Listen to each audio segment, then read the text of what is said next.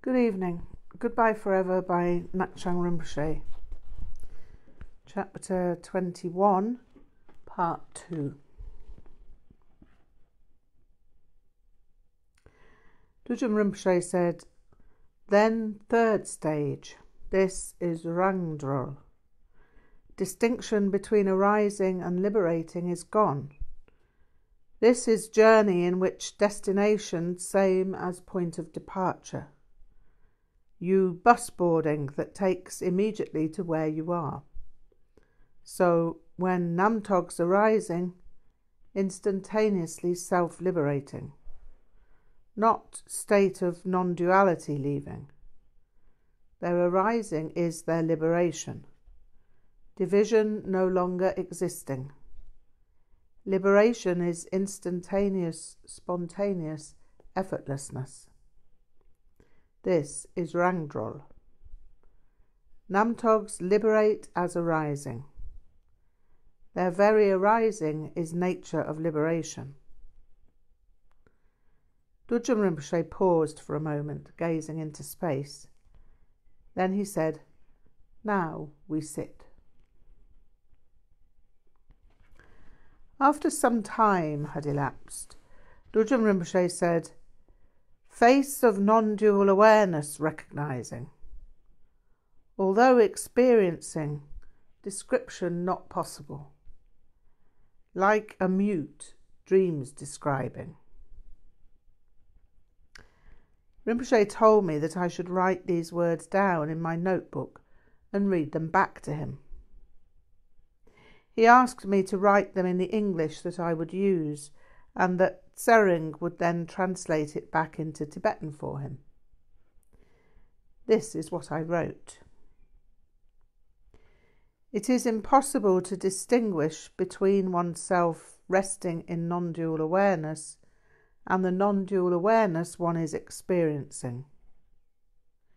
When one rests naturally, nakedly, in the boundless state of non-dual awareness, the urgency of injudicious, hyperactive conceptuality, memories and troublesome plans evaporates and disappears in the spacious sky of awareness.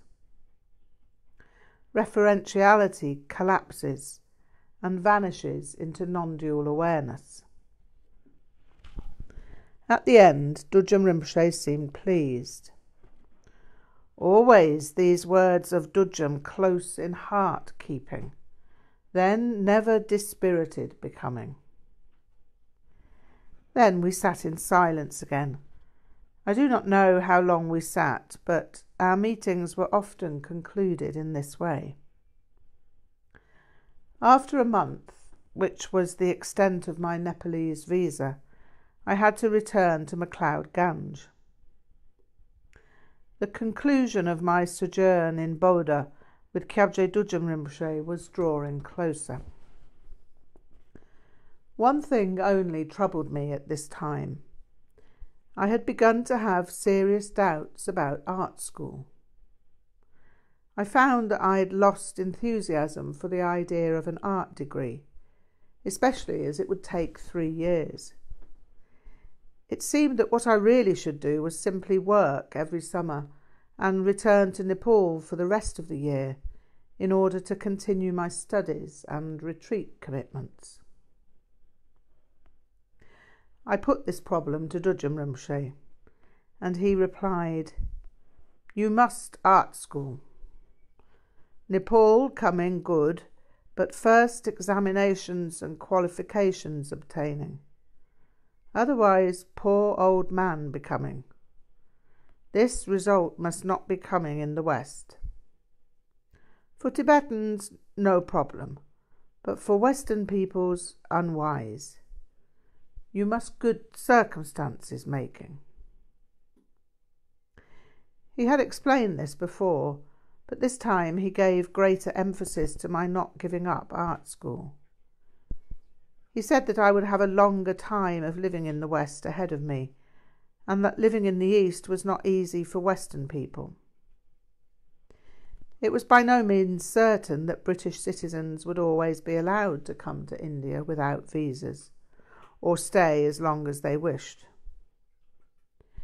It would not always be so cheap to live in India and Nepal, and I had my old age to consider. Life was not easy in the West if one did not have qualifications, and one day I would be too old for hard manual labour. I was not expecting this advice and was somewhat taken aback by it. However, Dudjom Rinpoche's advice made complete sense. He appreciated my fervour in wishing to abandon all my previous life plans and dedicate myself to Vajrayana. But my work in the future would be to transmit Vajrayana to the West. I would therefore have to know the West well and to make a life in the West. There were those who found ways of living in the East for decades, but this, he explained, was not for me. My job was to understand what was needed in the West and to be able to speak to Western people. It seemed to be taken for granted, as far as Dudjom Rinpoche was concerned, that I would eventually teach my own students. I found that idea as remote as realization or discovering I could fly. But Dudjom Rinpoche was in earnest about my future. What was more, I was to establish the Gurkha Lodai in the West. That would be my life's work. I had come to the East to find the Gurkha Lodai, and I was to return in order to establish it in the West. Staying in the East, therefore, was not an option. I imagine that many people would not find it easy to have their lives laid out for them. I am actually a person who, in all other circumstances, would never comply or bow to authority. I certainly didn't comply with my father's efforts to steer me in my life. But when it came to Dudjom Rinpoche, I simply accepted his direction without the slightest demur. If he had suggested studying for the mathematic O-level that I was deemed too arithmetically retarded to take at 16, I would have taken it on with pleasure. There was nothing I would not have taken on at Dudjom Rinpoche's suggestion. Dudjom Rinpoche listed 9 indications in respect of my life that confirmed his view that I could undertake something for him. Firstly, I was, like him, born in a dragon year, and I'd had authentic visions as a young child.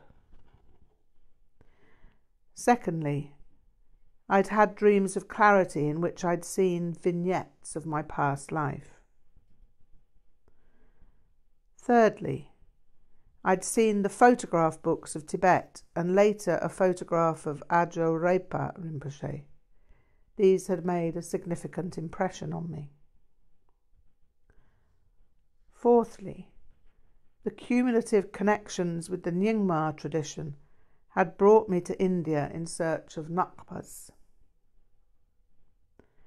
Fifthly, I'd studied with the first Ngakpa I met and taken all the advice that I had received.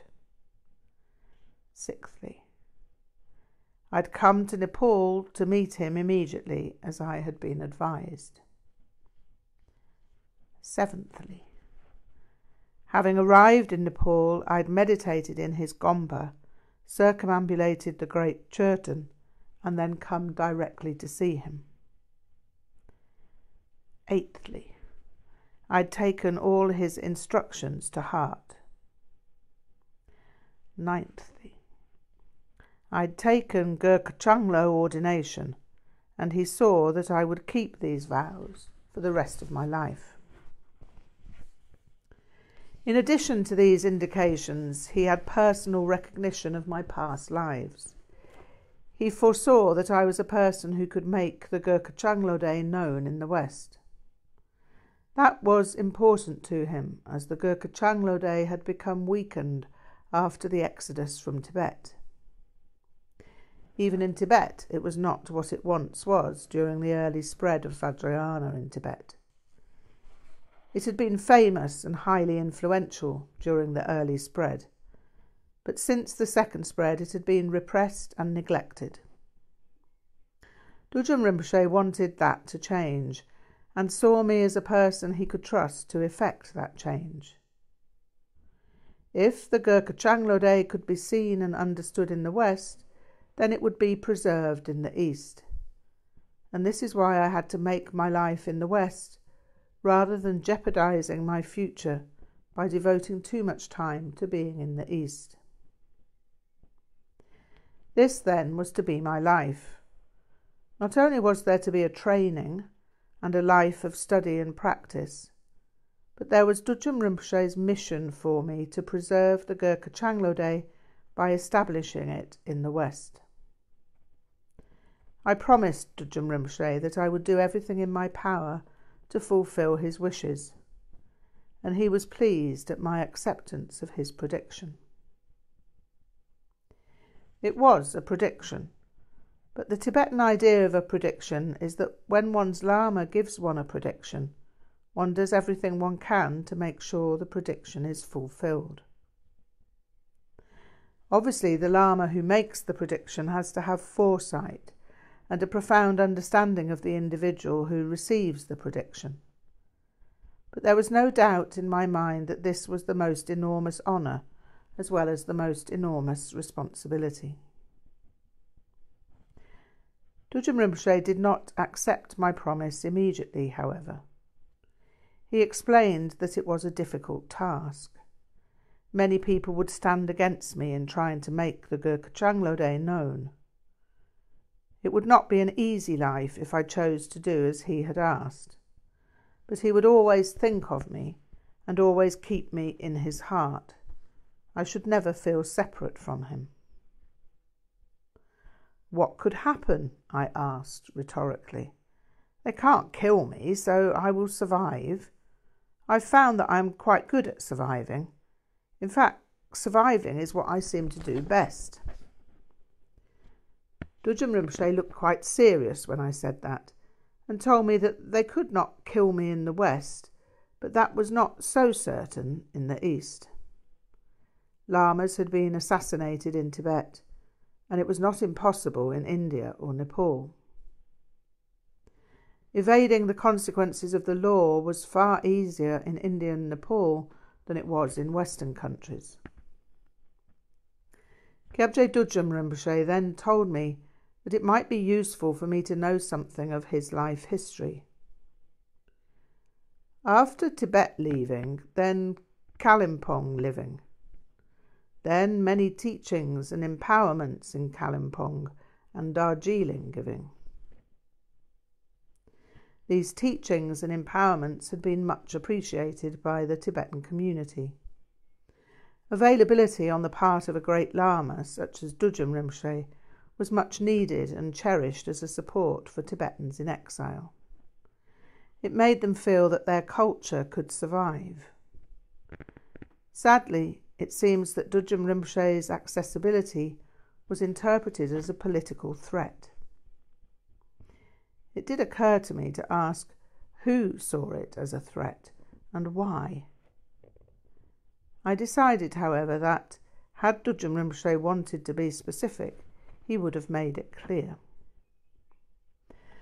Having been raised by a Victorian father, I knew that there were certain questions it was impolite to ask if one were addressing one's elders and betters. Those elders around me when I was a child were not necessarily my betters, but Dudjom Rinpoche was in a category far beyond betters. I simply trusted that he would tell me what I needed to know. If he did not tell me, there was no need to ask. I therefore only asked questions when there were points of Vajrayana that I did not understand. Dudjom Rinpoche told me that he had been subject to hostility 10 years previously. It had occurred on a train journey. He'd been in MacLeod Ganj discussing the Tibetan refugee situation in relation to the exiled Nyingma peoples. The situation had caused him concern vis-à-vis the wish in certain quarters to make all traditions subject to centralised authority. This proposed policy, he felt, was not in keeping with Tibetan culture prior to the Exodus. He was concerned about the future of what had always been independent lineages. With respect to this concern, he had asked Katog Ontrul Rinpoche to perform a Melong divination whilst on the train. And Ontrul Rinpoche, scrying the Melong, saw a statue of Padmasambhava bound in barbed wire. This did not bode well. The train had to stop for a while in Siliguri. In the interim, whilst the train was stationary, Dudjom Rinpoche was apprehended and subsequently incarcerated by the Indian police. This had occurred because the Indian Intelligence Service had been informed, by certain Tibetan sources, that Dudjom Rinpoche was a salaried Chinese collaborator. I naturally wondered who the source could have been.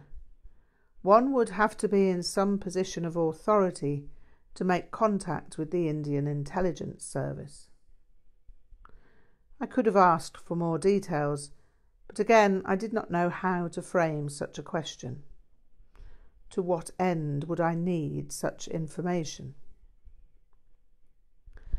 Dudjom Rinpoche gazed peacefully around the room. "Yeah, news very fast spreading, and disciples too shocked and sad. They hear from Siliguri to Panchimari prison sending. Then many disciples from Darjeeling, Kalimpong, Sikkim and Bhutan say, must be preventing necessary."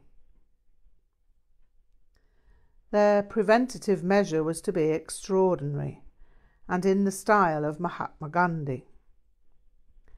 At any sign of Kyabje Dudjom Rinpoche being transported to the Panchimari prison, hundreds of people would lie on the railway lines. The number prepared to do this escalated by the hour, and the Indian authorities were aware that a crisis was mounting. The Chugyal of Sikkim, the royal family of Bhutan, prominent Nepalese and Indian dignitaries, and thousands of students wrote letters to Nehru, and within days Dudjom Rinpoche was released and returned to his home in Kalimpong. This everyone in Nepal, Sikkim and Bhutan knowing, but no one speaking, no one publicly saying, "This is for you, not in this time for others hearing. Only when you my age becoming, then this can be spoken. This you must decide. This is now only for you hearing. So nature of politics you very well understanding. Dangerous people Chugyam harming." Dudjom Rinpoche sighed. "So care must be taking, always great care taking." And so this was why I could not venture east for lengthy periods. I could only ever make short visits, and it could never be known in advance by anyone when I was coming, where I was going, or for how long. I asked Dudjom Rinpoche if there were any words of support he could offer me, that I could remember when things seemed difficult. He paused for a moment, then gave me an extremely broad smile. "Just think of me." Then, after a moment of silence that seemed to seethe like the sea, he said, "This is my heart advice. This is self-sufficient."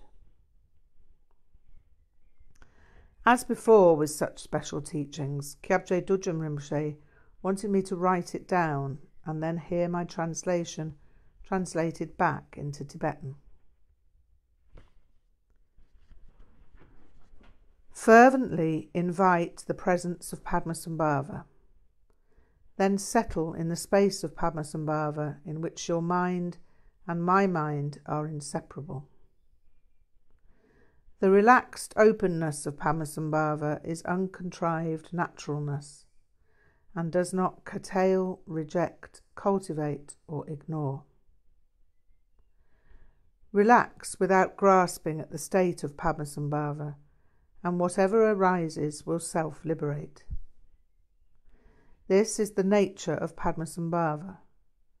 It abides in the natural state. It's not a new attainment because it has never been separate from you. Although not separate, you have not recognized it till now. It is this non-recognition that is the only delusion.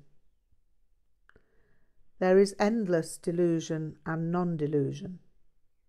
So whatever arises in mind, look directly at its essence. When examining, it cannot be seen, so throw away the external examiner. The space where the examiner is abandoned is chakku, the essential nature, all-pervasive, unconditioned potentiality. In this space of chakku, where can one go or stay? Understand this. Realize its meaning. Sustain it effortlessly in practice. The result is to be without hope or fear. Dudjom Rinpoche remained silent for a minute and continued, "Having attained this confidence," he laughed, "has made this old man satisfied." Then he concluded, "I believe this young Nakpa also satisfied becoming."